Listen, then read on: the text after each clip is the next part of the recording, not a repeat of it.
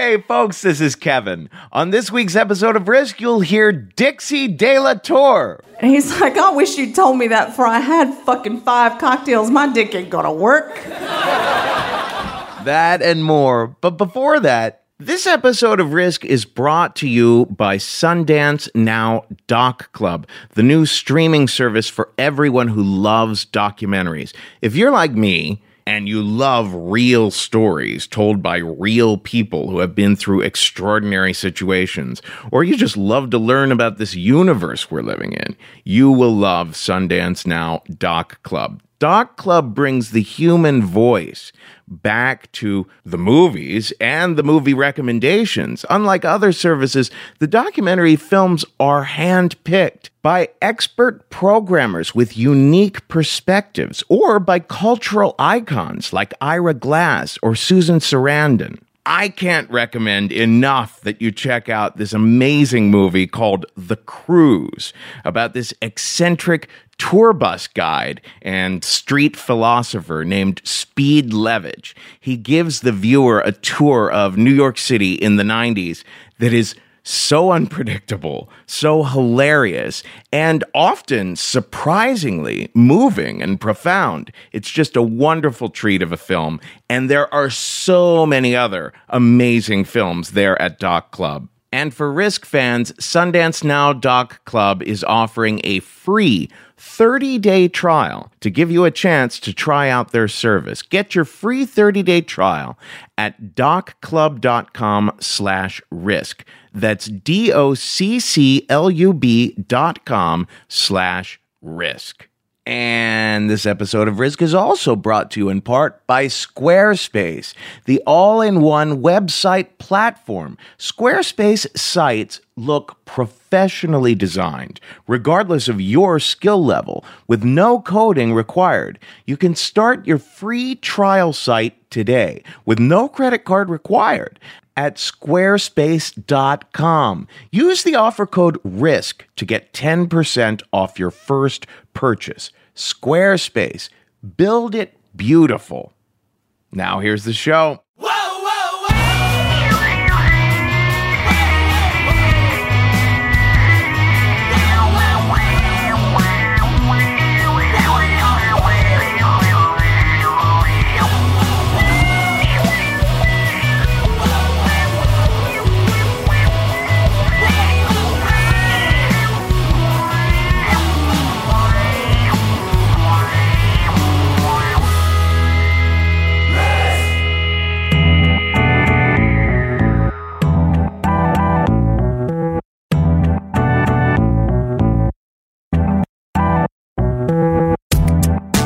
Hello, kids. This is Risk, the show where people tell true stories.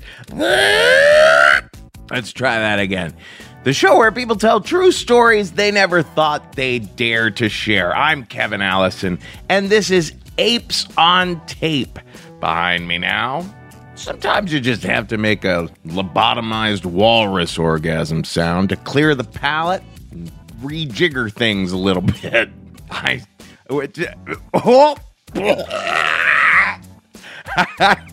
did it again. Sweet Jesus, will the episode ever start? We're calling this week's episode Girl Sex, guys, and I actually stole that title from Allison Moon. Her new book, Girl Sex 101, is not to be missed. If you are a girl and you have sex, you better go out and get it. Now, I know we've featured a lot of sex stories on the show lately. It just so happens, of course, that when you ask people to tell risky stories, sex is the first thing that comes to mind. But remember, we are always on the lookout for people who come from different economic backgrounds, people who come from different spiritual or cultural backgrounds, people of color, people of different ages. People have gone through the kind of things where you may have heard the media talking about it, but you don't hear from the people themselves so often. People have been to prison. People have fought in wars. People have dealt with drug addiction, prostitution, anything you can imagine. If anyone comes to mind, or if you just know someone who might know someone, put them in touch with us. I'm at kevin@risk-show.com. Now, in a little bit, we're going to hear from Kathleen Otario, who is a fan of Risk. She pitched us a fantastic story. It was a thrill to work with her for the first time. But before that, we're going to hear from one of my favorite people in the world, Miss Dixie De La Tour. Dixie is the founder of Body Storytelling in San Francisco. We did 2 shows in conjunction with Body very recently, and all 3 of the stories on today's episode come from those Body shows. You will hear what an enthusiastic audience Dixie has cultivated there. Here she is now, Dixie De La Tour, with a story that we call Strangers in the Night.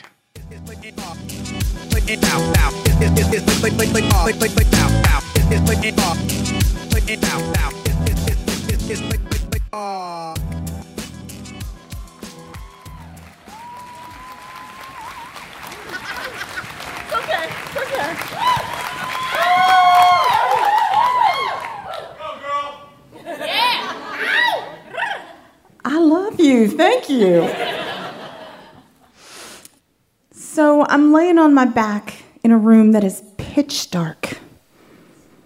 There's a lot of noise going on. I can hear moaning and groaning and this thumping down-tempo music and the sound of people all around me, and there are people very close by in the dark. There is a mouth on one nipple, a mouth on the other nipple. Somebody's going down on me with a fervor. Someone's kissing me, and someone touches me on the shoulder and says, "Hi, would it be okay if I join in on your party?" And I say, "Well, thank you for asking. Here's how it works. You may participate, but first you must allow me to touch your hair." A couple weeks before that, it's a Monday morning, and I get an invite to a sex party. And that's nothing unusual. I go to lots of sex parties. This one's been forwarded on to a group that I'm in. And it is an invite to a party called Darkness Falls. Darkness Falls is a pitch dark sex party. You can't see shadows. You can't see shit. And they've created this whole website to explain it. At the top of the email is the first 5 couples who respond to this will win tickets to this brand new event we're throwing. And I go to the website and I look up the frequently asked questions, which is kind of like, well, how does this work in the dark? Well, you're going to crawl in, because if you walk in, you're going to bonk heads real hard and fall down. You are going to have glow-in-the-dark edges around garbage cans, so you'll be able to find places to throw away your condoms. The whole room is covered in covered mattresses. And you're going to crawl in the dark and do whatever you want to do. This thing also says, I know this is a little edgy, so we have this stuff called sibling tape. It glows in the dark. So if you're in a family that goes to a lot of sex parties,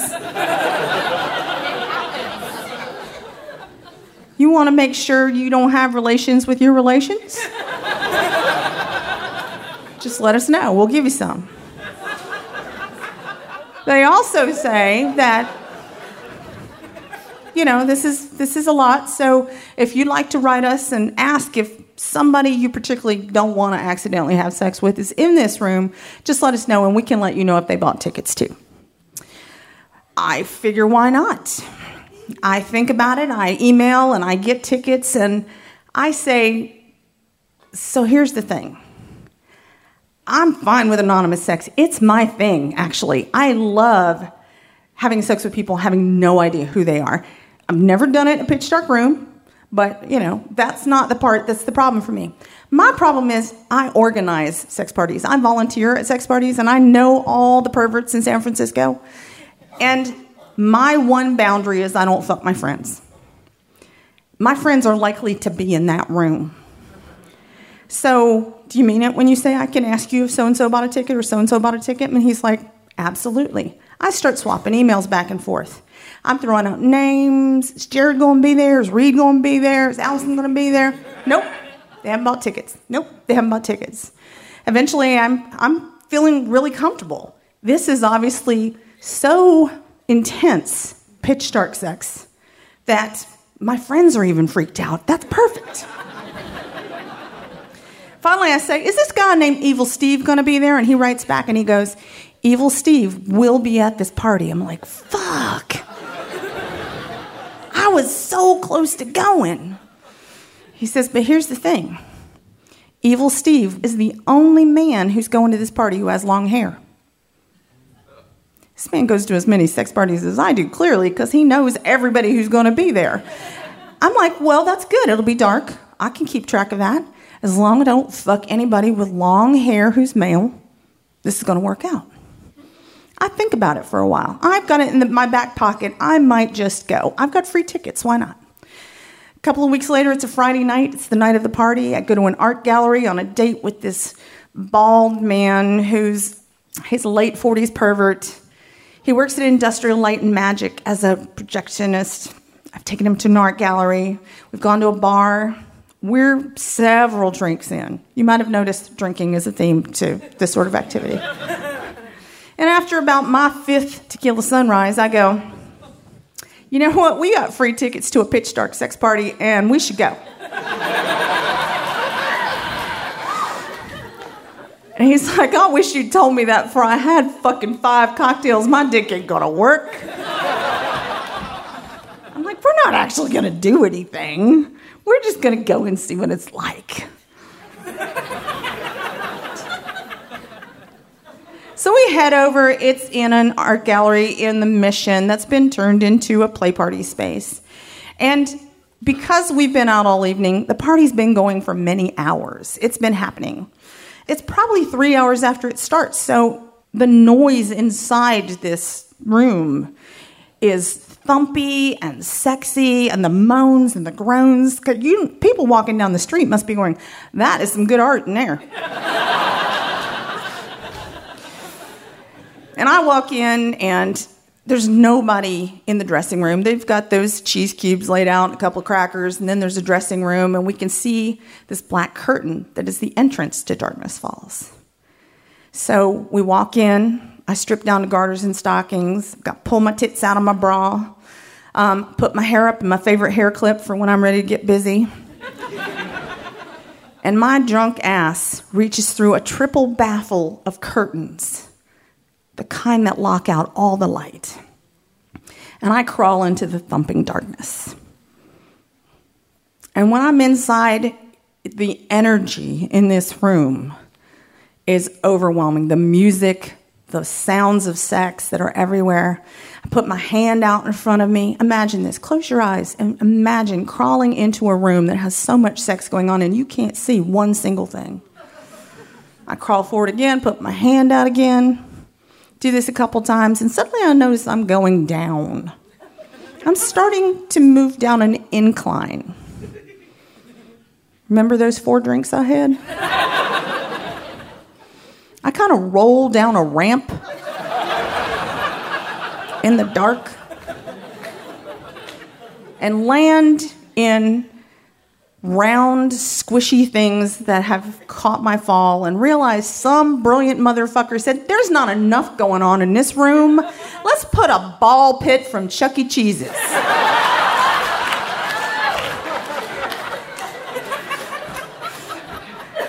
I lay there drunk, giggling for a little while. Jamie, my date, falls behind me, lands in the ball pit, and that's pretty much the last I saw of him for a while. Because there's no point in having a date at a pitch dark. You can't find them. They're gone. So I right myself. I start crawling in, and I'm drinking. So I'm like, okay, things can get out of hand. This can get out of hand easy. Don't forget, your mission tonight is not to fuck a man with long hair. Everybody who comes up to me, they crawl up. I feel someone touch my body, and the first thing I do is I reach out, I touch their hair. Oh my God, their hair is long. I reach up underneath, and they've got boobs. Okay, it's not Evil Steve. And then because I'm Southern and that seems incredibly rude, I just kind of go along my way and give him a little pat on the ass, like, thank you. I do this to everybody I encounter. I'm just like, Pat, wait, thank you. And eventually, I have no idea where I am. I have no idea of what this room is shaped like, but I end up somewhere, and mouths are on me, and mouths are on my nipples, and people are touching me. I've checked out all these heads very thoroughly. I know who these people are. There's a woman on one breast, there's a man on one breast, there's a man kissing me, and I realize somehow we've achieved gender balance in a pitch dark sex party. You can't do that shit with the lights on. I was just very impressed. The person going down on me is really good at what they're doing, and pretty soon I have a screaming orgasm, and then I'm pretty much done for a little while. And so I crawl off, give everybody a little pat on the butt, thank you. I crawl through, I touch a few people, and eventually I think I need a moment to recoup. So I find a wall, and I lean up against it. And I'm right next to one of those glow-in-the-dark garbage cans with all the condoms in it. Doesn't light shit up. And I'm just sitting there listening to the noise and the music and the moans, and I'm just like, this is a crazy idea somebody had. I think I like it. And eventually somebody crawls up, they touch my toe, they come up a little closer, and they get up to me, and I check out their head, and they have the craziest hair I've ever felt. It is like standing stock up off their head, kind of crazy thatch of coarse hair. And I'm kind of like, I thought I knew most of the people who do this kind of stuff, but I have no idea who this person is. And I am fascinated by their hair. I reach down a little further. There's a hard cock. Not Evil Steve, I already knew that. But so we start kissing. And he reaches down and he starts sucking on my tit and plays with me, and then he moves away. And when you're done with somebody at a pitch dark sex party, you move back 1 inch and you're gone. Comes back a little bit later, and there's this tease. Every time he comes back, he does a little bit more. Eventually, he's down in my nether regions going to town, and I'm just like, who the fuck? I've got my hands in his hair while he's doing it. Who is this? This is crazy. Climbs up on top of me, starts dry humping me. We're making out like crazy, and all of a sudden, I feel the air next to my ear get warmer. And I realize somebody's face is right there. And I hear my date Jamie whisper in my ear. And he says, "Hey, I have to leave."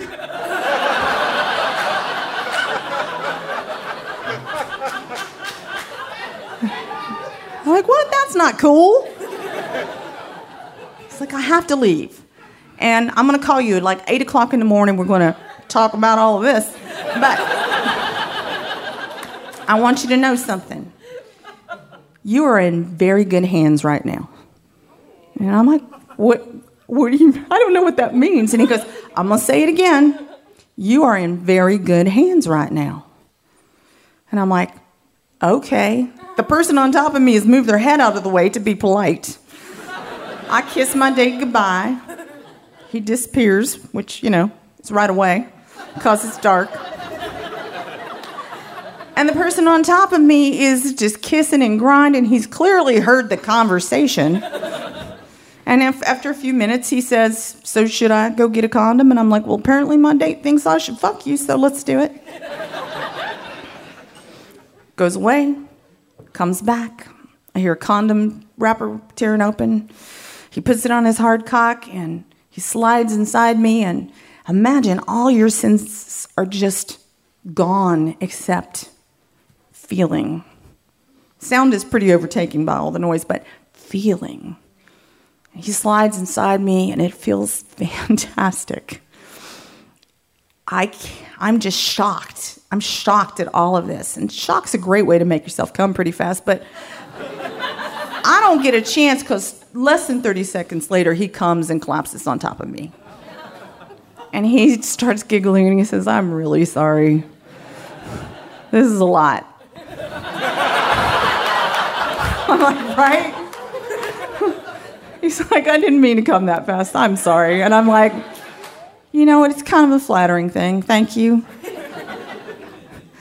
He kisses me. He wanders off and disappears. And I'm sitting in there in the dark, just sitting on my little mattress that feels like it's kind of away. I haven't been touched in a while. And I'm like, I just fucked somebody and I don't have any fucking idea who it was. That could be anybody. I like anonymous sex, but I'm shocked at myself. So I just kind of curl up in a little ball and I'm like, if I were to run into them right now, it might be awkward. So I'm just going to sit here for a little while. I'm going to wait for the party to die down so that I don't run into them again because I just had sex with them. This is regular party etiquette. This is not Darkness Falls etiquette. I'm just going to wait so that it's, So I sit there in the dark, listen to the thumps and the groans, the moans, and I'm like, wow, there is a lot of sex going on in this room. I'm going to wait till it thins out a little bit. About a half an hour later, I realize there is no party that can thin out because the brilliant motherfucker who put the sexy downtown tempo music on had also layered a soundtrack underneath it that was the moans and groans of hundreds of people.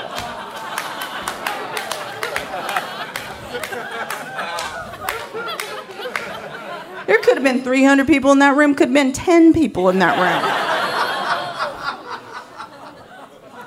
And I'm feeling like, wow, took you a little while to figure that one out.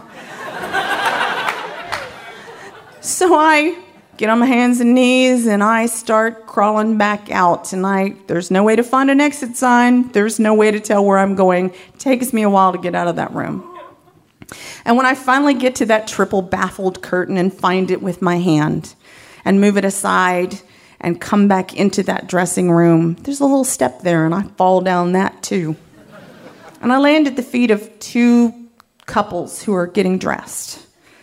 And I look at the male part of the first couple, and he's bald, he's got a little goatee.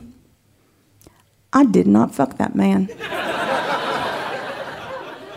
I look at the other couple, she's got this beautiful dark bob, and next to her is a blonde-eyed man with a shock of brilliant blonde hair that shoots off in every direction, and I'm like, fuck, I didn't do that very well, did I?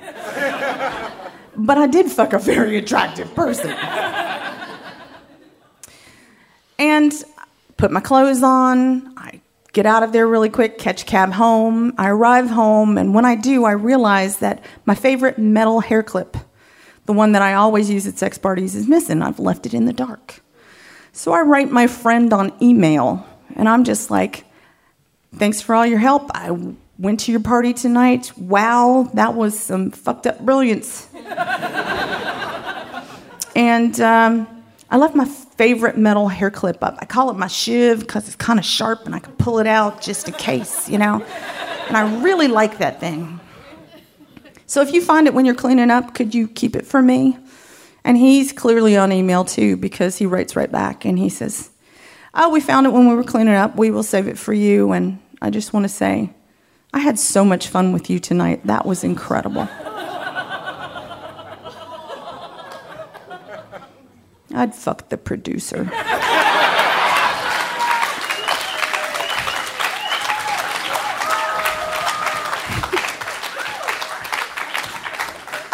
And the next morning at 8 a.m., my date Jamie calls me and he says, hey, how'd your night go? And I'm like, I had sex with somebody in the dark and I don't know who it was. Actually, I do know who it was, but I didn't at the time.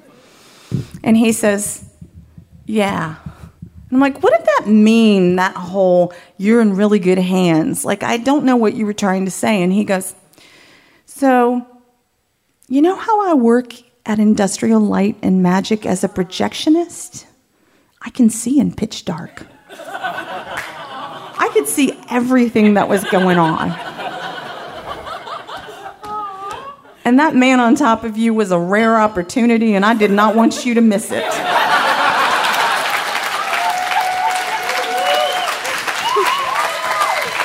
Thank you.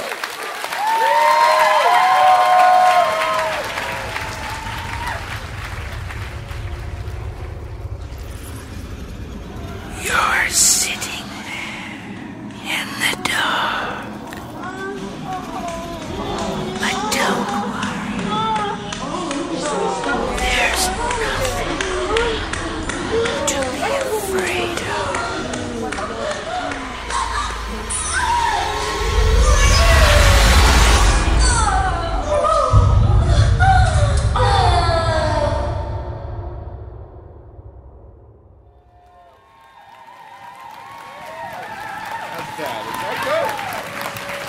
I think this is good.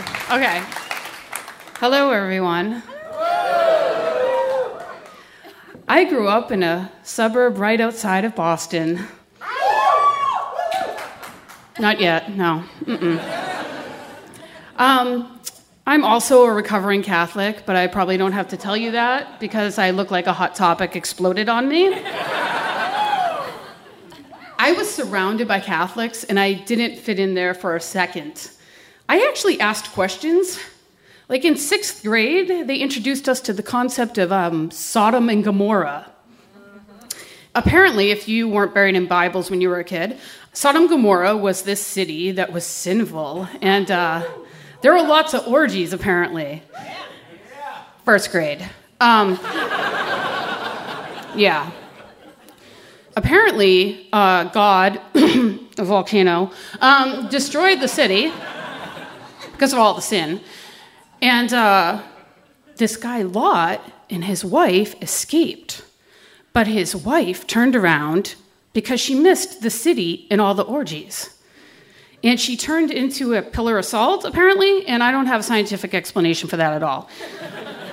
But I was, that kid in school. I was like, oh, why would you want to live if you just left everything behind, all the sex and all the orgies?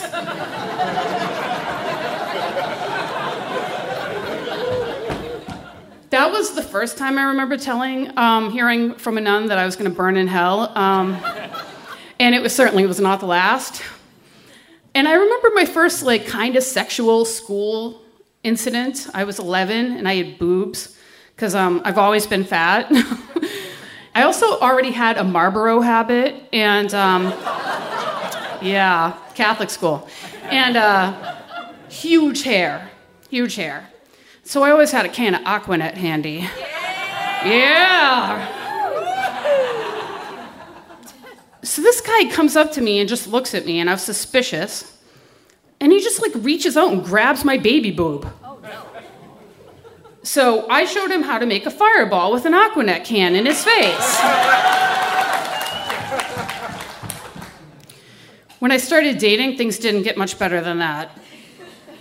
I just didn't understand sex in dating in Boston, and especially suburbs thereof. Now, it seemed like guys really wanted sex. And I mean, I wanted sex. Everyone wanted sex. And we didn't have this concept of slut-shaming then. We didn't have the word, at least, but we definitely had the concept, actually. I mean, guys there would barely be pulling out before they'd be yelling to anyone who could listen, "Hey, I'm fucking the slut right here, yeah, kid!" And so I was a little wary about who I dated. Because, well, I wanted to have sex, but if I did, I was a wicked whore kid.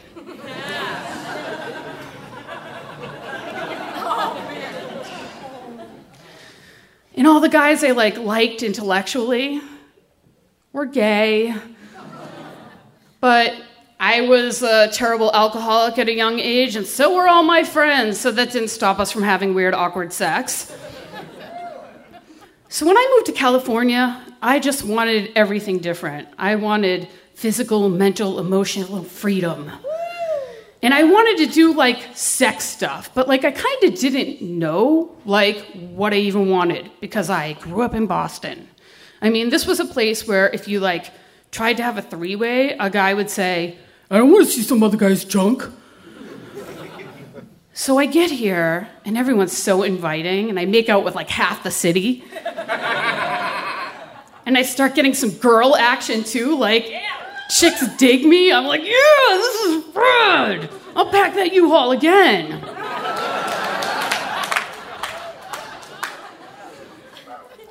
And I was only here about 1 year. I mean, it was just exactly 1 year when my soulmate, Lance, started working at my job.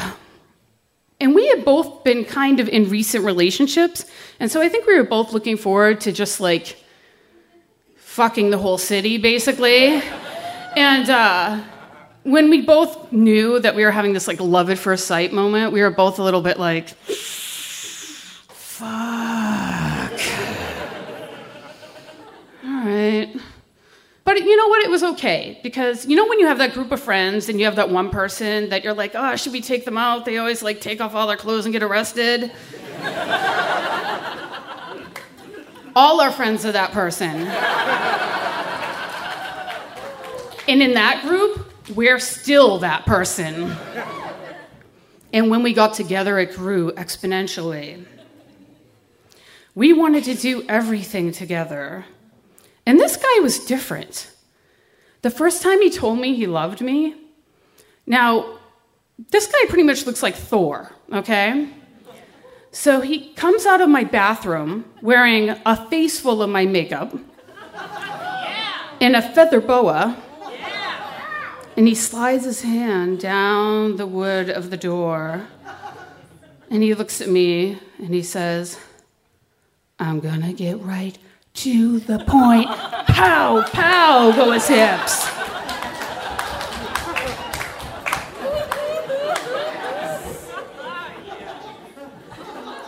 He does a whole Broadway production of Big Spender in front of me.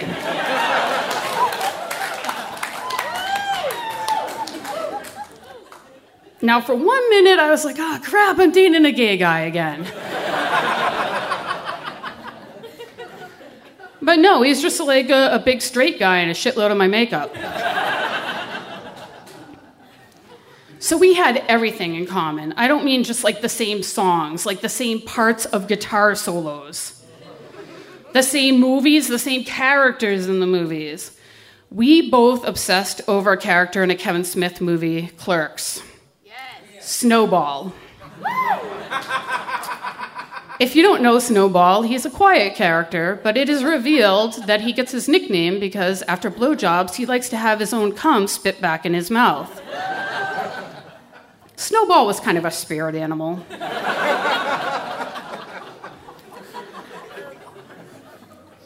So one day, he tells me that he had never seen Gwar. I know! How dare ye!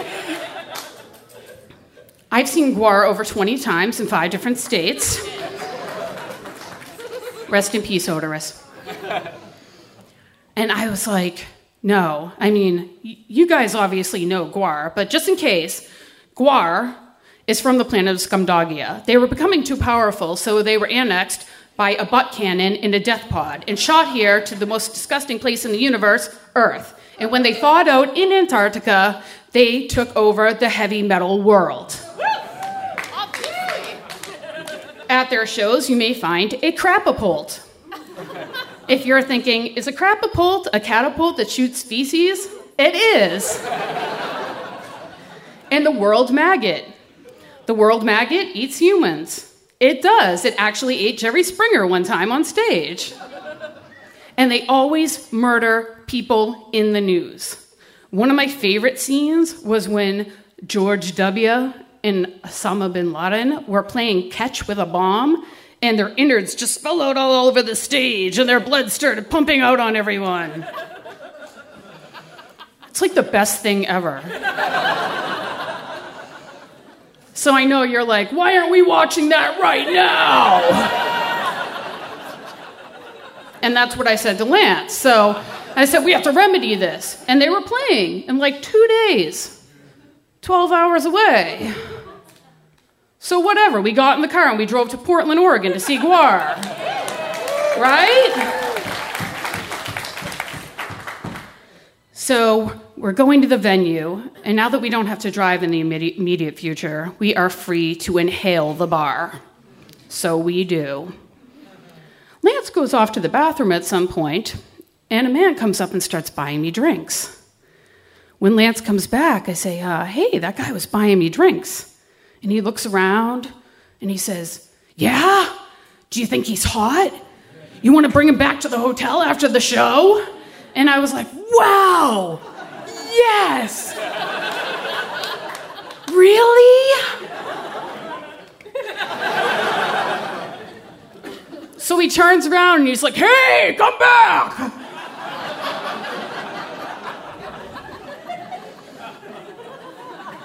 We kind of lost the guy in the crowd. I think we need to work on our approach a little. But how sweet was that? Right? So, GWAR gets on the stage, and we're hammered. And the minute I hear one note, I rush to the front of the pit. Now, before this, Lance didn't frequent the pit, and I always go in the pit. Over the years, I've seen hundreds of shows. I've lost 4 pit teeth. I've had broken bones in the pit. I've been carried out by EMTs. And for 2 years, as a second job, I worked pit security. Yeah! Thank you. So he's like, "Wait." I feel bad for the guy. He's like 6'3", I'm 5'2". He's just like, "She's gonna die. We were gonna have a 3-way after the show." So we're in the pit and we're hammered. And there's a guy in front of us who's doing this thing I've seen a million times. He's like in the pit, but he's afraid of being in the pit. But instead of leaving the pit, he like is trying to make more room for himself. So he's kind of doing this dance, like, "Oh my God, I don't want to die, but I want to see the band." And so, you know, songs are going on, and we're getting hit in the face by blood hoses, and it's awesome. So then this guy starts kind of elbowing, and this part gets confusing, because pits are extra confusing when you're really hammered. So he's like elbowing, and then I think Lance thinks he's hitting me, but then he kind of hits Lance, and then I think he's hitting Lance. And then Lance throws his first overhand pit punch. Yeah. And then I think the guy's hitting Lance, so I punch him too. And then security drags us into the hallway. And I'm like, "Yeah, I got this. Yeah, this guy is like, and we're like, no, it's cool." And then he's like, and I was like, and you know, right, yeah. And they totally didn't understand my completely well-worded response. We got kicked out of GWAR for being too violent.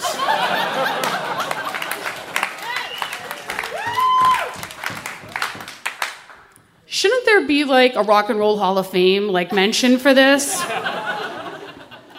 So on the way back to the hotel, we're just like angry and then horny and then everything. We're like, "Why did that baby get kicked out? He was the guy that shouldn't have been in the pit." "You look so hot right now." And then for 5 seconds, I have a full meltdown, and I'm like, "I have to stop drinking so much. I got kicked out of GWAR. When will the madness end?" And then we both die laughing, actually falling on the ground at my Lifetime movie voice. So we get back to the hotel, and it's awesome. His mother booked it for us, and she was a travel agent, so she hooked us up. And he strolls in like a 4-year-old wearing a towel for a cape and a Burger King crown. He's like surveying his domain. And he just raises his arm and he starts yelling, "Thank you, Mom!" He gets over to the bed and he faces the bed and yells, "Thank you, Mom!" And then he starts fidgeting with his belt. And he drops his pants like halfway, and then he just like lets it rip and starts twisting, and he's just peeing on everything. "Thank you, Mom!"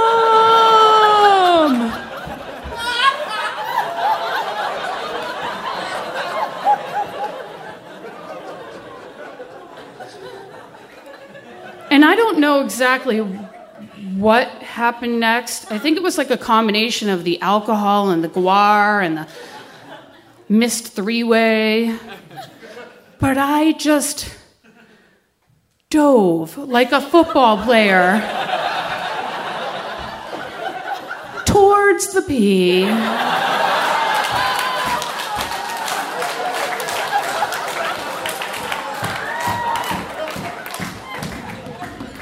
I land on the bed in front of him, and it's just bouncing off of my face.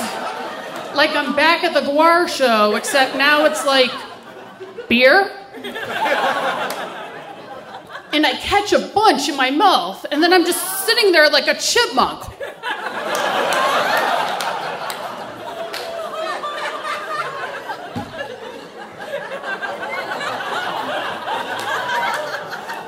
Like, this is hot, right? So at first, we just sit there, and he's looking at me kind of stunned at first, like confused. And I'm like, this isn't right, is it? I didn't do this right. But then his look changes. And as little bits of urine are dribbling out of my chipmunk cheeks, he looks at me, and I can tell he loves the fuck out of me right now.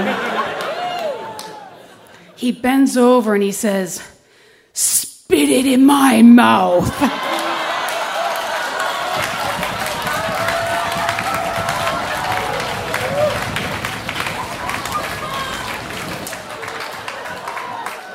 So I jump up and I squeeze his cheeks and I spit it all over his face and into his mouth. And then we make out a bunch.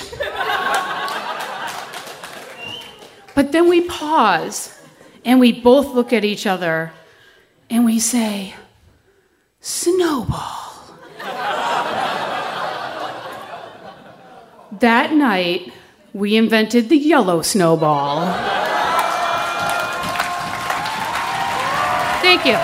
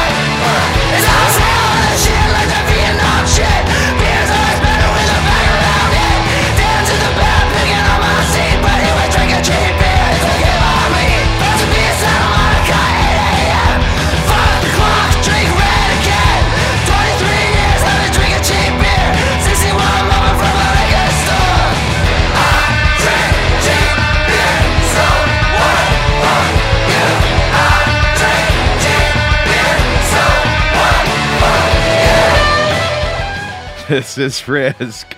That is Fiddler behind me now. And we just heard from Kathleen Otario. I may be sober now, but I can still appreciate that spirit of letting loose.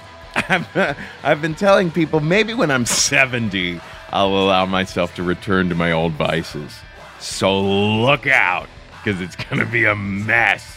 But you know what won't be a mess? It'll be fantastic fun is when Risk comes to Minneapolis on July 17th. The theme is shock. Pitch us your stories, Minneapolisians. I'm at kevin@risk-show.com. Then the next date is Reno on July 25th. The theme is mindfuck. We're still taking pitches for that too. Philadelphia, we're on August 21st. Washington, D.C., We're on August 22nd. Philly, the theme is rattled, and DC, the theme is ludicrous. We need pitches for all those shows, so get me at kevin@risk-show.com. Now, a little something I wanted to remind you of. This episode of Risk is supported by Sundance Now Doc Club, the new streaming service for everyone who loves documentaries. And if you love the true stories you hear on Risk, I know you do love documentaries. Discover unforgettable films selected from people like Ira Glass or Susan Sarandon. To get a free 30-day trial, go to docclub.com/risk. That's docclub.com/risk. Now let's get back to the stories. Our last one today comes from Elka Carl, another person who had never shared a story on stage before. And what an honor it is. I always love it to hear someone take a risk that way. Here she is now. This is Elka Carl with a story we call Family Values.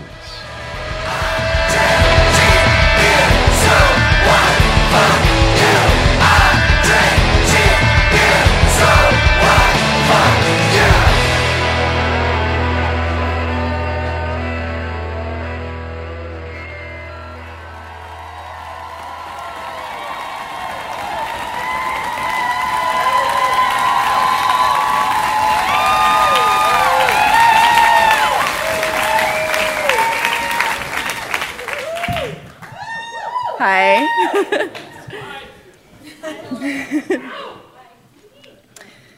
It's 11:30 at night on a Saturday in an in-law apartment tucked into a cozy home in the Oakland Hills. I am flat on my back, naked, across a four-poster bed. Directly above me, my husband is kissing my face and occasionally glancing between my legs. Because there is a man I've met once before with his head buried between my thighs. If I crane my neck and look behind me, I can see a life-size painting of this same man between my legs, dressed as an S&M porn clown, holding a whip. And if I look a little further over, I see another painting of his wife dressed up as a fucked up Pippi Longstocking clown. And all I can think is, oh my God, I did not see this coming. A few weeks back, I picked up my husband's phone to try to find my phone. I lost it as usual. And I looked at the screen and realized that there was this number I didn't recognize. And then I realized he'd called that number about 4 or 5 times when he was supposed to be out at a movie with a friend. I just knew. My husband had found some dude to suck his cock.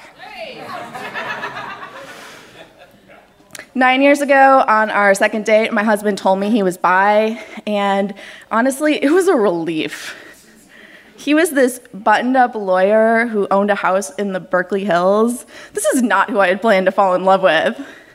I mean, he was handsome at all, 6'1", burly, muscular, with a nice beard and curly brown hair. But the lawyer thing, I couldn't get with it. So, if anything, this bisexuality made him seem a little more edgy, and honestly, probably made me fall in love with him more quickly. And we agreed to try monogamy. I checked in with him regularly every month or two, and I would say, how's this going? Do we need to renegotiate? Do you miss boys? And each time he'd say, no, it's fine, which probably should have been my first clue.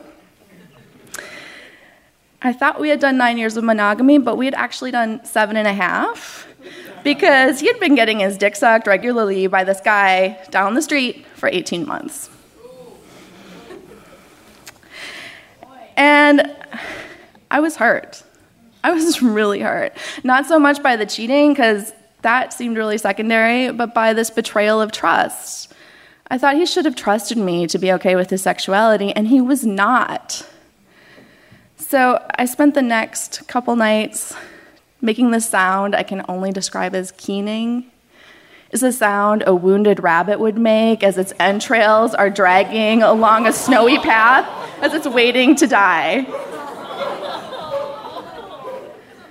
But guys, keening is really boring. And after that, I made a series of couples counseling appointments, and I got a couples counseling. I have a recommendation for you if you need it. And I got on Craigslist. I started looking for ads for dudes looking to suck another dude's cock, because I knew this semi-anonymous sex he was having was not going to go over with me. I needed to find someone I could vet and who I could trust if he was going to suck my husband's cock. One ad in particular stood out to me. It was written by this man who had described himself as a bisexual married man in an open relationship looking to suck some cock, and maybe there'd be some action on the side for the wife. Sounded good to me. So we started emailing, and then we talked on the phone, and he had this really sexy, deep, resonant voice that I immediately loved. And he seemed pretty sane. So we agreed to meet down the street from my work at Cafe Artis, and right before I walked in, I almost threw up all over myself. I was so nervous. I mean, we're all nervous when we're going to meet a dude from Craigslist for the first time who we're trying to get to suck our husband's cock. But I was extra nervous because if this guy was a crazy asshole, it was going to be so much harder for me to get back online and look for another dude and try to make this non-monogamy thing work for us. So I walked in, got some tea, and sat down and waited.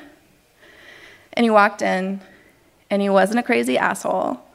He was Doug. He had swooped back hipster hair, a mustache I would find ridiculous on anyone else, a beard, and great taste in shoes. And more importantly, we just connected from the moment we sat down. We realized we had all of these circles of people overlapping and in common, and I felt safe with him. So my husband met him next at Bar Dogwood in Uptown Oakland. They bonded over whiskey drinks and a love of obscure music. And the next step was that we were going to all three get together, and I would find myself on that four-poster bed. As we were walking downstairs to their in-law apartment, I kept on thinking of this thing that Doug had said to me right before we came over. He'd said, "Hey, I really hope you're not afraid of clowns." Because there are a lot of clowns in this apartment. Peter and I are terrified of clowns.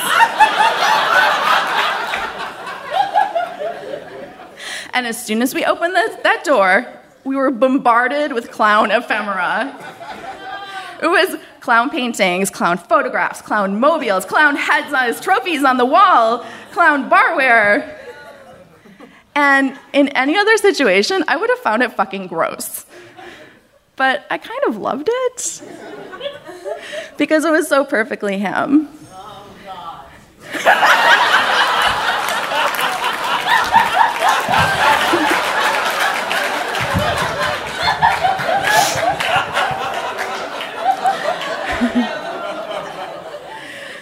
He was just This is a poignant moment, so shut it.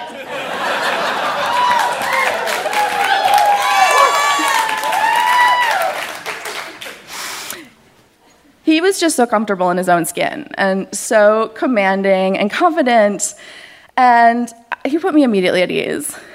Peter, though, was really nervous. His shoulders were scrunched up around his ears as he sat on the sofa. And so I sat on the other side of him, and I kept on saying, "Are you okay? Are you okay?" I'm okay. And Doug sat on the other side and plied him with whiskey drinks and started rubbing his shoulders and kissing his neck, and slowly his shoulders just relaxed. And in the middle of this, Doug turned and looked across Peter's broad chest, and we met eyes, and it was this moment of just complete connection. And I was really surprised. I thought, maybe this isn't just about sucking cocks. And soon we moved to the bedroom, and clothes were shucked off bodies, and I was sandwiched between these really handsome bearded men. And if your fantasy is being sandwiched between bearded men and then getting to see them kiss and suck each other's cocks, I mean, this was my ultimate fantasy.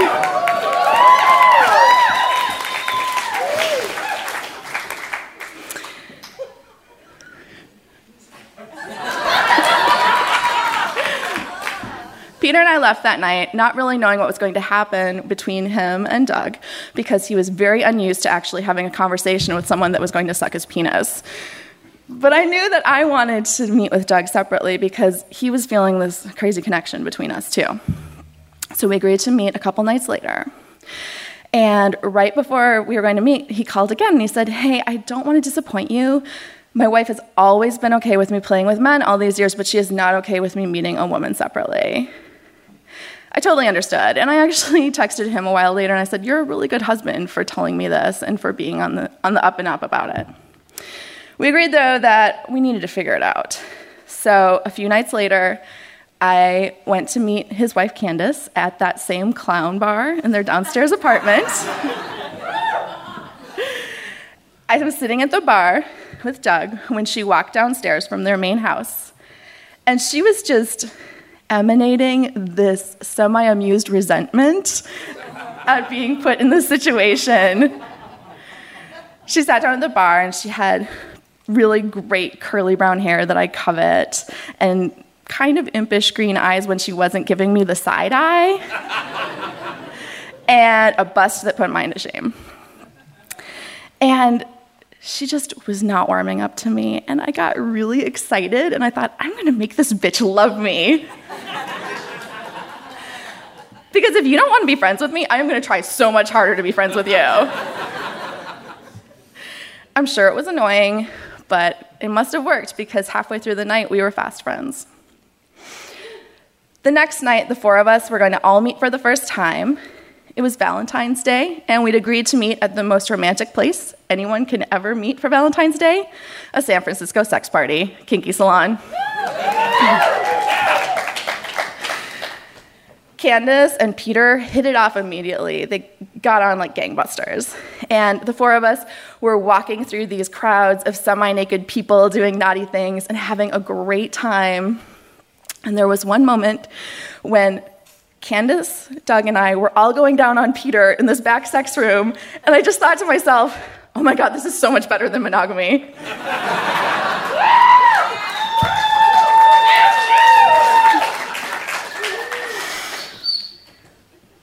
That night as we left, through some furious texting from each party in each car as we were going home, we decided that we were going to do some straight-up husband swapping. Which is what we did the next week, and then we all met up again at Comal in Berkeley for tequila and tacos.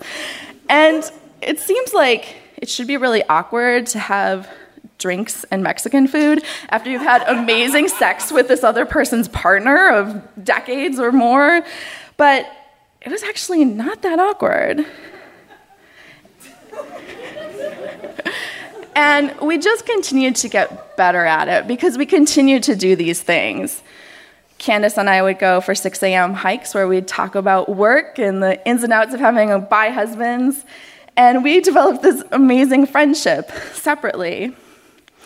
We would go out for dinner together, we would go out on separate dates, and we would also do these things that we call summits, which is like this ridiculous event where we drink copious amounts of alcohol and have dinner and bring an agenda of like 15 to 20 items that we have to discuss, and Doug will mediate it. I mean, just all of the shit, like if someone said something mean to someone and we have to talk about it.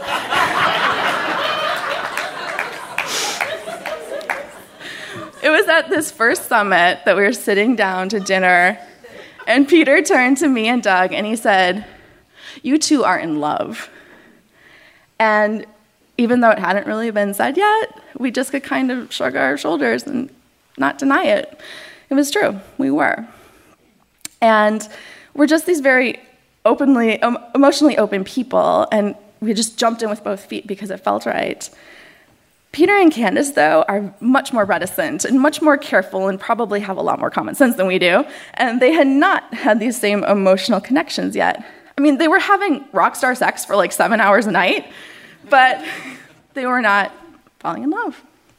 So Candace came up with this great idea for a lost weekend where each new couple got to go away and do fun things and not have to worry about their regular life. Doug and I went on the first lost weekend, and because we're kind of boring and domestic when he's not being a sadistic clown, we went to the Russian River and held hands on the beach and did a lot of baking. But because Peter and Candace are rock stars, they went to Vegas, where they gambled and went to strip clubs and listened to a lot of the Quiet Storm mixes that Peter had curated for nights on end for the trip. And probably did lots of other... It's really hot up here. And probably did all sorts of naughty things I don't want to ever hear about. And something else happened when they went on that trip. Peter came back, and he was a changed man. He had this open face that anyone could recognize as different. That bitch Candace had done in one weekend that I had been trying to do for 9 years. She had made him more accepting of himself and his sexuality and who he was as a person, and I am forever grateful for her for doing that. They also came back in love, ghouly, grossly, completely in love, and Peter started calling her Candy all the time, which is really sweet, but also, you know, it's kind of gross. And since then, our lives have just gotten more and more intertwined. We spend time doing things like going to barbecues together or taking care of each other's kids or talking out all of the issues that we have with our jobs or our families. They have become our family. And I had never thought that that would actually happen. So I want to just leave you with this. If it seems like you are failing at monogamy, I just want to say, fuck monogamy.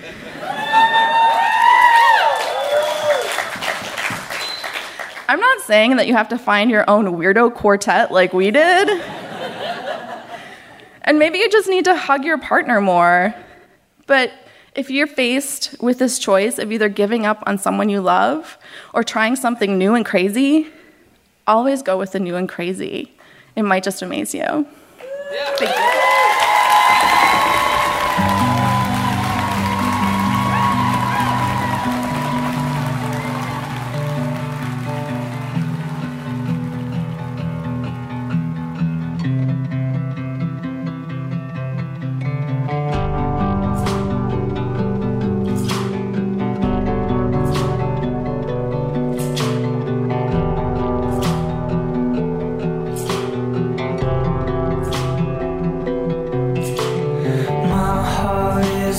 Eastern horizon, you are the sun. You come, light up my life. You are a current flowing free. I am the sea. I can feel you move in.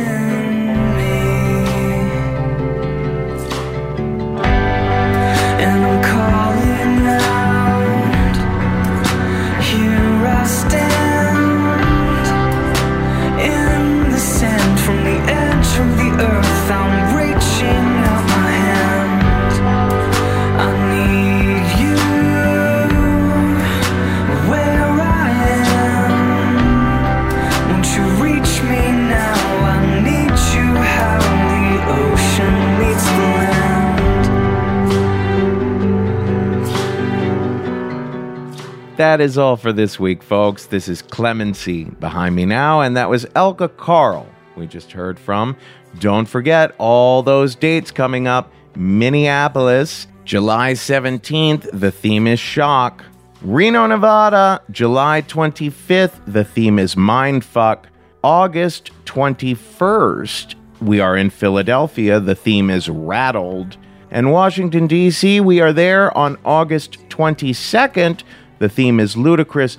Pitch me your stories, all four of you cities, at kevin@risk-show.com. Risk is a proud and happy member of the Maximum Fun network of podcasts, but we very dearly rely on the contributions, the financial contributions, from the people who love what we do. So if you do love what we do, go to MaximumFun.org/donate and become a member or make a one-time contribution, and be sure to earmark your contribution for Risk. Also, don't forget that we teach storytelling also at thestorystudio.org. We do one-on-one training over Skype. We do corporate workshops. We also have these video lecture series that you can take in your own time online. That's all at thestorystudio.org. Folks, today's the day. Take a risk.